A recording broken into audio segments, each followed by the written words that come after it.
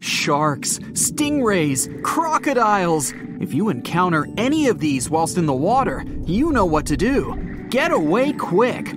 But let's look at some visually less intimidating underwater creatures that you should do the exact same thing upon seeing, as they can be just as dangerous in their own unique ways. Let's start with the pufferfish. Why is this bizarre-looking fish that's usually no more than 3 feet in size something you should avoid? Well, let's first address the strange appearance of the fish. For those of you who've never seen it, which is unlikely given its prominence in numerous film and television shows, you'll be aware that they have the unique ability to inflate themselves like a balloon. Researchers believe they developed this feature as a defense mechanism, given that their slow and clumsy swimming style makes them vulnerable to predators. So, instead of trying to escape by outswimming their chaser, the pufferfish can inhale large amounts of water or even air and expand up to 3 times their original size. They're able to do this because their stomachs are highly elastic, and by the time they're finished inflating, they look like a football. Well, a football with spikes, that is. These spikes are known as spines. Even though the fish can inflate to a large size, this still won't be enough to put off all its potential predators. So, these spines' purpose is to make the pufferfish even more inedible. Now, common sense would suggest that you should have no interest in jumping into the water and trying to eat a pufferfish for lunch. So why does being difficult to eat make them something you should avoid if you come across them in the ocean? Oh, did I not yet mention that pufferfishes are extremely toxic? Let's break it down. In the event a predator fancies proving themselves as fearless and unbothered by catching themselves a pufferfish as a snack, they won't enjoy it for long. Almost all pufferfish contain tetrodotoxin, a poisonous substance. On top of making a pufferfish a very unsatisfying meal from a taste standpoint, this substance is also lethal to fish. And not just fish, but humans too.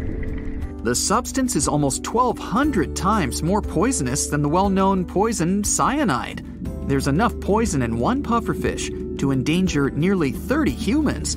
Oh, and in the event you come into contact with this substance, there's no known antidote. So yeah, maybe it's best to stay away from them altogether. Might not be the easiest thing to do, by the way, if you spend a lot of time in the ocean, as there are more than 120 species of pufferfish found worldwide, most of which are in plentiful supply. They range in size from the 1-inch long dwarf, or pygmy puffer, to the giant freshwater puffer, which can grow to more than 2 feet in length. They all have 4 teeth that merge together into a beak-like form. Not to worry though. Thankfully, pufferfish don't have any real interest in humans. They're carnivorous, but their diet mostly consists of invertebrates and algae. Bigger pufferfish will even crack open and eat clams, mussels, and shellfish with their hard beaks. The pufferfish are believed to synthesize their poison from the bacteria in the animals they munch on. Who would have thought that those fish that look like the similarly named puffer ball could be so dangerous? So what's the next underwater creature that you should express caution around? Perhaps even more conspicuous with its deadliness is the Congus geographus, more commonly referred to as the geography cone, which is the most dangerous out of the 500 species of cone snails. Yep, you heard that word right, snail. Not that different from the snails you used to pick up in your garden as a kid. This little guy, who typically measures between 4 and 6 inches, is better off to be avoided. However, you might be tempted to try and examine one, given their beautifully patterned brown and white shells, which are highly prized by shell collectors. So, why are they dangerous? Well, just like the pufferfish, they're also poisonous. Their venom is a complex concoction of hundreds of different toxins.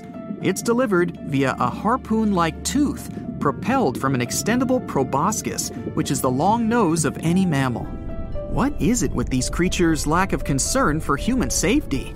Just like the pufferfish, there's no known antidote for the geography cone's venom. Treatment is limited to keeping any of their victims alive and well.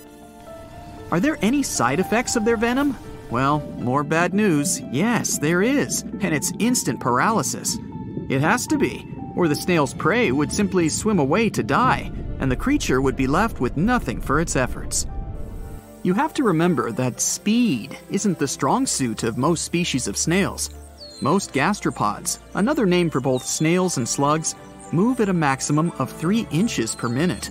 This means if a snail didn't stop to rest for an hour, it could still only travel a distance of 16 feet. Not exactly an underwater cheetah. This type of speed doesn't make them terrifying as far as predators go. But what is terrifying is how something so slow can still be so dangerous, and several humans have had unfortunate encounters with the creature. Luckily though, like the pufferfish, the geography cone doesn't have regular contact with humans, and accidents usually only occur due to divers startling or stepping on the creature, or picking up a shell, not knowing the creatures inside. The creature has more of an interest in seeking out fish, marine worms, or other snails as prey. The geography cone also provides evidence that Mother Nature might have a great sense of humor. Research has found that among the compounds found in cone snail venom are proteins that, when isolated, have massive potential as a pain-killing medicine. These proteins target specific human pain receptors and can be up to 10,000 times more potent than other pain-killing medicine, without any of the potentially unhealthy added properties and side effects. So, pufferfish and underwater snails. Not exactly something as humans that we're going to think about when we have a gaping hole in our stomachs caused by hunger. Unlike crab meat, a total of 11 million tons of crab, lobster, and prawns are caught or cultured annually. Be careful about which type of crab you eat, though. Not all of them make an enjoyable meal. This is especially true of the Xanthidae family, which is a diverse family of crab species found in Australia. They're easily identifiable from their black-tipped claws. We should be grateful for this unique identifying feature, too, and not just because it could help bring attention to and prevent a potentially nasty pinch from the crab. No, what you really need to worry about with some members of the Xanthidae crab family is the toxins that they possess. Although they don't produce the poison themselves, the muscles and egg masses of some of the species have been found to accumulate 2 of the most dangerous natural substances known to man, saxitoxin and tetrodotoxin. The second one is the same poison found in the pufferfish. As little as 0.5 milligram of either of these substances can cause serious damage to a human. The good news is that if you do encounter one of these poisonous Xanthidae crabs, they don't have any ability to deliver the poison themselves, such as by a bite or jab. The only way to come into contact with their poison is by consuming them. And if you ever consider cooking that crab meat, note the toxins they possess are heat stable. This means that the toxins within the crab will persist in the tissue even if you boil them. If you really only have a Xanthidae crab to eat, which, as we've established, you can't, there's a Japanese species of pufferfish that may be a viable alternative. It won't be easy though. Only the most skilled chefs in Japan have licenses to use the creature as an ingredient to make a local delicacy known as fugu. How about you just run to the store and pick up some salmon? Then again, maybe it's best to just do as originally discussed and avoid pufferfish, poisonous snails, and toxic crabs at all costs.